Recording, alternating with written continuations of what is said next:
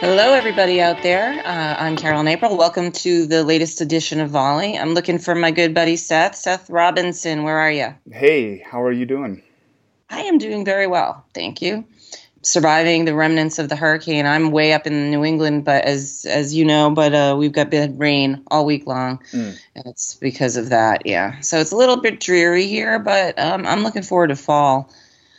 Yeah, my parents live in Charlotte, and Oh the yeah, last time I talked to them, they weren't getting too much, but then they left on like Monday for Orlando, and that that would have maybe worried me a little bit. I don't know if I would have wanted to leave, before everything was completely settled, but hopefully it's okay for them. yeah. I guess because the rain was lingering down there, that's where all the flooding was going to happen Yeah, after the storm was almost gone. Yeah, that's a terrible situation down there. I feel horribly for all seems like those. it seems like it's happening more and more. Yeah, So. it is. We could do an episode on climate change if you'd like someday. Oh, well, that could be a topic for another day. It could. It could. But for today, we have another guest with us. Yeah. We have not talked a whole lot about some of the things that CompTIA does on the philanthropic side. And today we have with us Charles Eaton, who's the Executive Vice President of Social Innovation at CompTIA, and then he also serves as the CEO of Creating IT Futures, which is a foundation that has been attached to CompTIA for quite some time now. So, Charles, we're glad to have you on. Hey, thank you. Glad to be here. Welcome. I know whenever I'm, presenting, especially to groups that are not familiar with CompTIA, you will usually try to give a very brief intro and say, you might know us from certifications, but we do a lot of other things, like advocacy and philanthropy, and a lot of times people just are not aware of those things at all. So we're really glad to have you today. And do you want to give a quick overview of what it is that you oversee? Yeah, it is true, right? People know us, certification. They know us for the membership, but as a nonprofit trade association, we take any profits that we make from any of our activities and we put it back into things that aren't necessarily revenue generating, and one of those is philanthropy. We give 5% annually of our revenues, not profits, revenues, to philanthropy. So that's from $3 to $3.5 million, and we've committed that for the last couple of years. We've always done it, but we've sort of formalized this, and we call it CompTIA Giving. And so we do it a few ways. We have a Tech Leaders Giving Circle where we ask 200 tech leaders every year to give $1,000 that we donate on their behalf to a charity of their choice, and most of them are focused on getting people into the tech industry or helping kids in schools with, coding, computers, tech experiences. Their member communities give money away. Each community gets $10,000 that they choose how they donate that. And then we do a lot of other little giving, and most of the money goes to Creating IT Futures because we're program focused. So it's a wide breadth of stuff, and it's again one of the most fun things you can do is to be able to impact organizations, small and large, through not only the money but also the connections that we make for them, the kind of consulting that we can provide inside. So a lot of stuff going on. No, that's fantastic. I really would like to know even more about what you guys are doing, and I wonder, Charles, if you could give us like one anecdote or one example where we have given, CompTIA has given money to an organization or a school or whatever it is, and then kind of tease that out from beginning to end where you see some results. Yeah, there's a few of those out there. Recently, we've started working with the Technology Student Association, and we like to talk about how they're just sort of the best kept secret out there in the STEM world. This is an organization that has chapters. They're in schools. They have 250,000 student members. And the schools really manage the activity. So there's a teacher who is a chapter advisor, and they do competitions throughout the year. And if you do pretty well, you can go to your state competition, and then you can go to the national one. And the greatest group of kids, again, ranging middle school all the way up to seniors in high school. So we've discovered them. Again, 250,000 kids. You don't think you'd have to discover something like that, right? But but no one we talked to knew who they were. Even when we found out about them, we asked around. And so we've gotten engaged with them, and it's been just a little over a year. And I was just at a meeting with them here in Reston, Virginia, and the amount of stuff that we've been able to do. They have research and surveys that we were able to help fund that they've never gathered this kind of data. We are advancing them into new states. We have been to their national conference a couple times, and Todd, CompTIA CEOs, spoke and keynoted the last one. So we've been able to sort of impart just some validation, like, hey, here's a group of an industry organization that thinks you guys are amazing. And what we're starting to see too now is people recognizing that they're a bigger deal than maybe they imagined. So at the local level, we're seeing the kind of excitement around being part of TSA growing, and we imagine that they'll be the most important of these kind of student organizations that exist.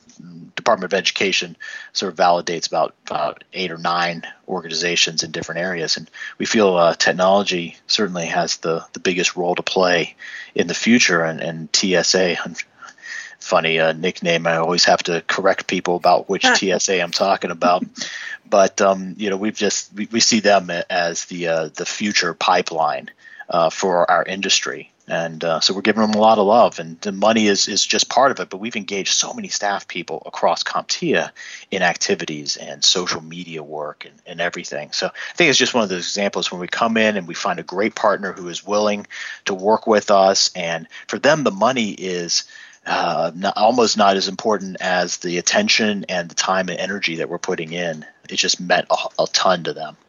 I'm curious, do they track these kids after they leave or they graduate high school and monitor the type of career they go into, the colleges or the academia that they pursue? Yeah, that's been one of the problems, right? And that's one of the things that we're bringing to the table with them is that ability to start to do that. Frankly, they don't have the contact because everything comes through these chapters and the chapter advisors. So they don't have as much contact with the rank and file of their membership as they would like. So one of the things we're doing is, our input of financial resources will allow them to start to do more of that, connect in more strongly with these chapter advisors so we can find out what's going on and where kids are going. But, we do see it at the top levels, like their leadership, the student leadership, and, the kids are going into STEM careers, into engineering careers, a lot of them. But we're trying to, now they're so interested in IT as an organization that it wasn't a space that they played as strongly in. And now we're bringing that to the table and talking about, what can you do in the future, certifications, how can you be prepared if you go to college, that what your job is, if you don't go to college, what your job might be. So I've seen the full range of these kids too, like some are like, no, I'm going to my state school and I'm going to do this inside my state. And a few of them like, I'm going to Princeton, so it's a wide range there. Awesome kids. I just keep thinking, some people have done some things right with the kids that I've met who, you can see being future leaders, that's for sure. Well, and the other place that I'm wondering if you're seeing a range and some variety is in the types of kids that are starting to come in to the technology field or to show some interest in technology. I know that you mentioned we're not just giving money, we're giving some of our expertise as well. And I think part of that expertise, we've done some research on it, you've written a book on it, is this idea that STEM careers can be open to a lot more people than maybe the traditional type of person that would have been interested in a STEM career, so your math and science, whatever. There's a lot more breadth there. And so are you seeing some of that variety as well? Are you seeing that the students are starting to recognize that technology is kind of invading every career and whatever they're interested in, they can still be interested in technology as well? Yeah, we're totally seeing that, right? So a lot of the work we're doing, and with our Next Up initiative, which is focused on how do we build this pipeline of young people and get them excited about tech careers, is focused on middle school kids, because we've recognized that that's where we need to hit them while they're still sort of dreaming and they're open to a whole lot of things, and especially girls. I mean, all the data tells us and the research tells us that girls start to self-select out of these STEM careers if they don't have good experiences before high school. And so we work closely with Tech Girls, another terrific group that is creating curriculum that can be delivered by volunteers in relatively short, like 3-hour workshops on weekends or in evenings. And so, it gets a lot of girls in there and gets them interested. But we are seeing that more people are thinking about the other variety of ways. And parents are starting to learn more about this. Again, why I wrote the book, right? This is a guide for parents. You got to be thinking for your kids that they can work in fashion, in agriculture, in banking, whatever, and they can be in tech. It doesn't mean that they have to go and work at Google or Facebook. So when you go to these TSA events, you see it's probably 40 to 45% girls. Yet when I talk to the girls, and I ask them a lot of questions when I go to these events, and I find out they're one of one or two in an engineering class in high school. So, we've got a lot of work to do, right? TSA is great. It brings them all together, gives them a community. And that's what Tech Girls is doing, is give them a community. But, when they get back into the schools, sometimes they're still alone in that. And we're also looking at organizations that are doing a really great job of bringing in more racial diversity. So, those are the things that we try to look at is, who's doing well with this. And frankly, most of the stuff right now is very focused on coding. You get Girls Who Code, Black Girls Code. There's a lot of coding organizations, and very few besides Tech Girls and TSA and this group we were working with at Northwestern University, Fuse, are bringing this broader sense of what tech is about, from data analysis to business analysis to cybersecurity, networks, servers, all of that. No one's telling that story, and so that's where we're staying focused is telling that story. Now, do you also work with any groups in terms of people who are post-grad? They may already be in careers. They're underemployed and they're looking to do something different. I don't know if you get into that realm. I know that is a focus area for CompTIA in general, but I know that was something that you're working with as well. Yeah, so we that really is our IT Ready program under Creating IT Futures. So for a while there, we were working on our own program, which became IT Ready, and then we were also supporting some others. And we've kind of whittled down the number of organizations that we support. The top one is Perscolis, which is based out of New York, but has operations in 7 cities and is continuing to grow.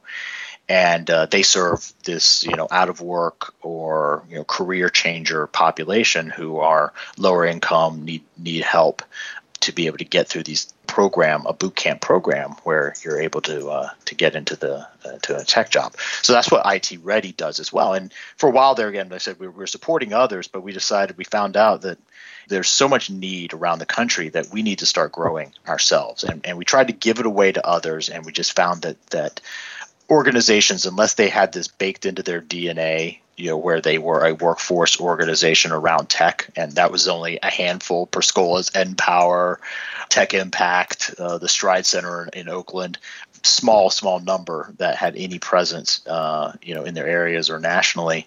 And it's like, okay, it's up to us to get this done. And so we grew from Minneapolis, where we've been since 2012, and we have served over 500 people in that market. Now we're in Charlotte, Portland, Oregon, and it looks like we'll be expanding to 2 more cities, still to be determined. We have a good funding opportunity in the works here. But the idea is that 8-week boot camp gets someone ready for a tech support job, and then they grow from there. We're seeing so many of our students after 3 years in cybersecurity.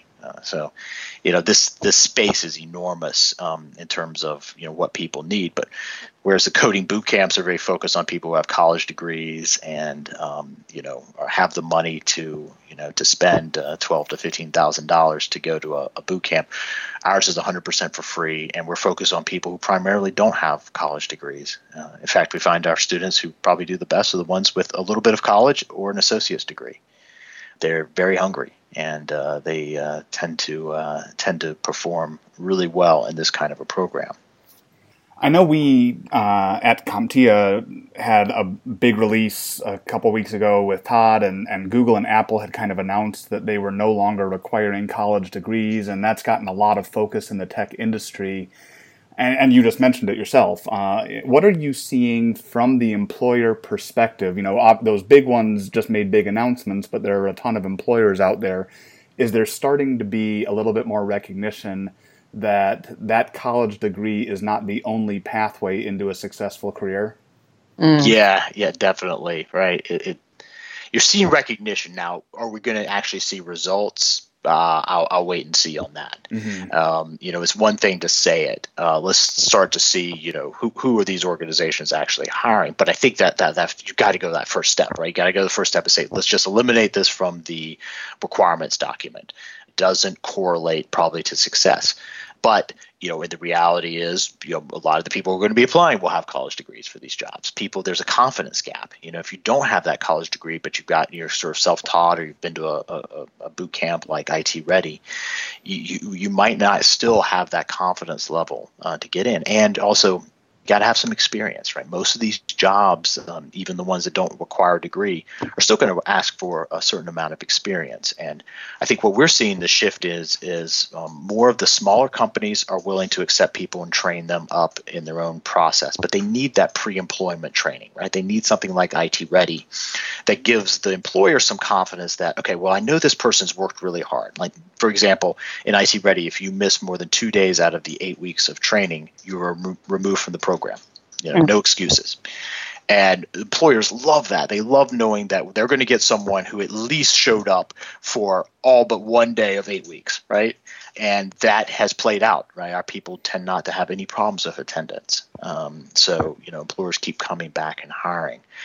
Where the challenge is going to be is, again, getting people, the hiring managers, to agree that they can do more training or preparation on the job, right? So they don't need that 2 years of experience. And just the tight labor market is forcing that in many cases where, everyone's fighting over the same people. Just, how are these jobs being filled? By taking someone who's already in a similar job and hiring them at your company and paying them a little bit more money, better benefits or whatever. So some companies are always going to lose in that, right? They're not going to be able to pay as well or have the benefits. So those kind of are the places where I think a lot of experience can be gained by entry-level workers. And those are the ones we're finding that are very open. They're like, look, if we keep the person for a year, it's fine, as long as we have a steady pipeline coming in. And a lot of that might be working in sort of the managed service side of the business, as opposed to working at a larger firm that has a big tech component like a JP Morgan Chase or something like that. They have their own programs and apprenticeship things that they're working on at the big banks. But we're seeing a lot of activity at that lower level where you can come in, you can do a fairly discrete job, you can learn, you can grow a little bit, and then maybe your next job is somewhere else. Kind of a follow-up to that, I don't know if you all have any programs around this, but I think you and I have talked about it, along with a more of an openness to the experience or the pathway that someone may have taken to get to an interview. Do you see a little bit more openness to the style of interview changing? I know in the tech field, especially in software development, there's just a lot of angst out there about, these whiteboard style interviews, or the programmers that are conducting the interviews, and they've maybe gotten in their head that there's one right way to do it, and maybe you need a little bit of diversity in that interviewing style. Are you starting to see any of that as well?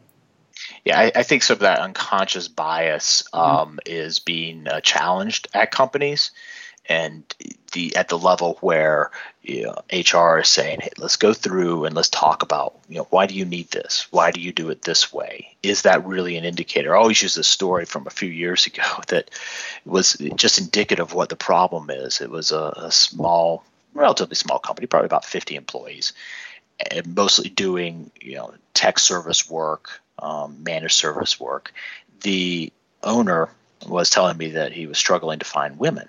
So I was probing, asking, okay, what's your interview process like? He's like, well, one of the big things is we ask if you've built your own gaming rig, because, all of our folks who do really well, right, they've all built gaming rigs. So it's like, well, that might be, he was looking at cause and effect, right? And Carolyn, you're laughing there because it is pretty funny that way.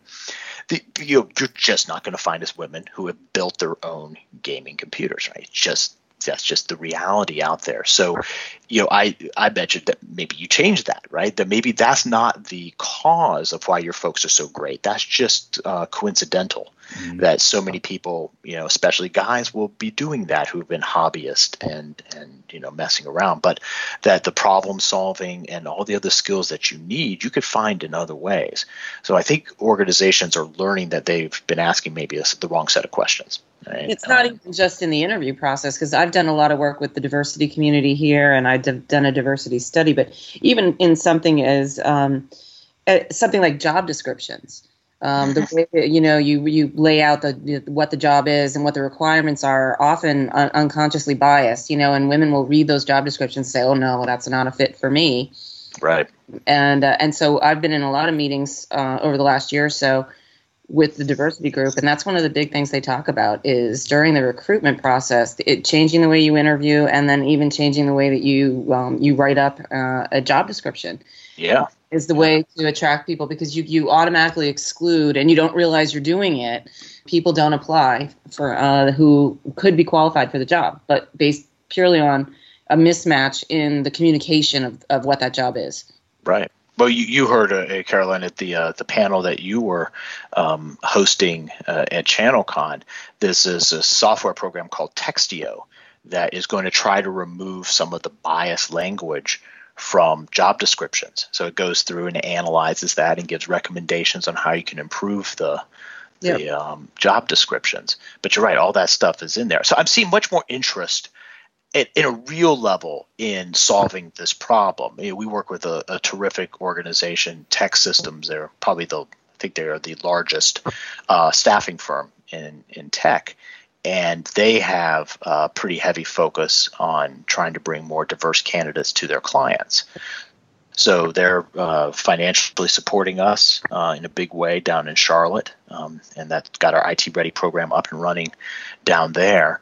But they're also seeing it from their clients. It's not like they're coming there with a solution that their clients don't want. Their clients want to figure this out, but a lot of the time, they're not well prepared, and it's tough. There's just habits and traditions and things that you don't recognize, like you said, Carolyn, that we have to solve. So it's a slow process, but commitments to doing this from the top level down are very important. And we look at that layer of not having a degree as a level of diversity, right? That's like another thing for us, which can correlate to race as well in some cases, but it's just important, I think, to look at all the several factors on that and be able to tackle those one by one, because they're all going to have a different solution that needs to be put into place. Well, I think because the labor market, as you said, is so tight right now. Now is a perfect time to be looking at all of these alternatives and considering people who don't have college degrees. My only fear is when the economy turns in the other direction, if we fall back on old habits and start to, then the market becomes more the employer's choice versus being more of an employee's market. And it'll be interesting to see if we see anything swing in the other direction again. Yeah. Hopefully they'll have enough people from a variety of backgrounds, educational backgrounds, racial backgrounds, more women in, where they can then go back and take a good analytical look and say, wow, those folks were high performers. Right. Because that's almost always the case, right? I always start out when I talk to an employer about hiring an IT ready student. And I ask them, tell me a story about someone who, surprised you on the job, or someone who came from a different background than you traditionally hire from. And, it starts to open up, and I start to, every time I hear a story like, oh, this guy was a musician. And, he came in and we didn't know if he would have the tech chops, but he just everything just worked. And it's almost always the soft skills, right? They always gravitate in the story to tell you about how great this person was to work with, how likable they were, how they just went over and beyond all the time. And, then I'm able to sort of pull them back in that conversation and say, well, that's exactly who we're bringing you with IT Ready. These are people who are highly committed, who have good soft skills that we've enhanced while they're in our program. And, I think that people are starting to get to the idea that, the technical stuff, we've got to find ways to teach it, learn, build it. But, we've got to focus more on people who have those good core foundational soft skills. Mm-hmm. And those are our employees of the future. So, I'm hopeful as well that we don't see a switch back if it becomes more of an employer's market because, we will have lost something in that process. Well, we've covered a pretty wide range here from, middle school up through high school and what the students are doing into, different paths that happen after high school into the workforce. All of this is critical stuff, with so much fear about job displacement with technology. Building that workforce for the future is super important. Just wondering if you had any other major initiatives that you wanted to touch on before we're wrapping up here?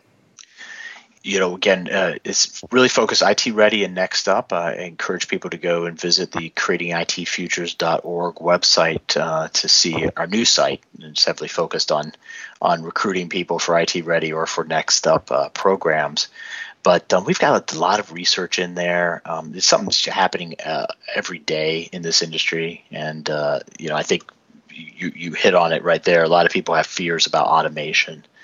Our message is make sure that you are tech ready for any future job. It's got to be about, and I'm coining this term, fanatical learning. It's the idea that you can never stop learning, and then frankly unlearning what you might have learned, and then rebuilding yourself. Right? You just this constant iterations of who you are as an employee, as a professional.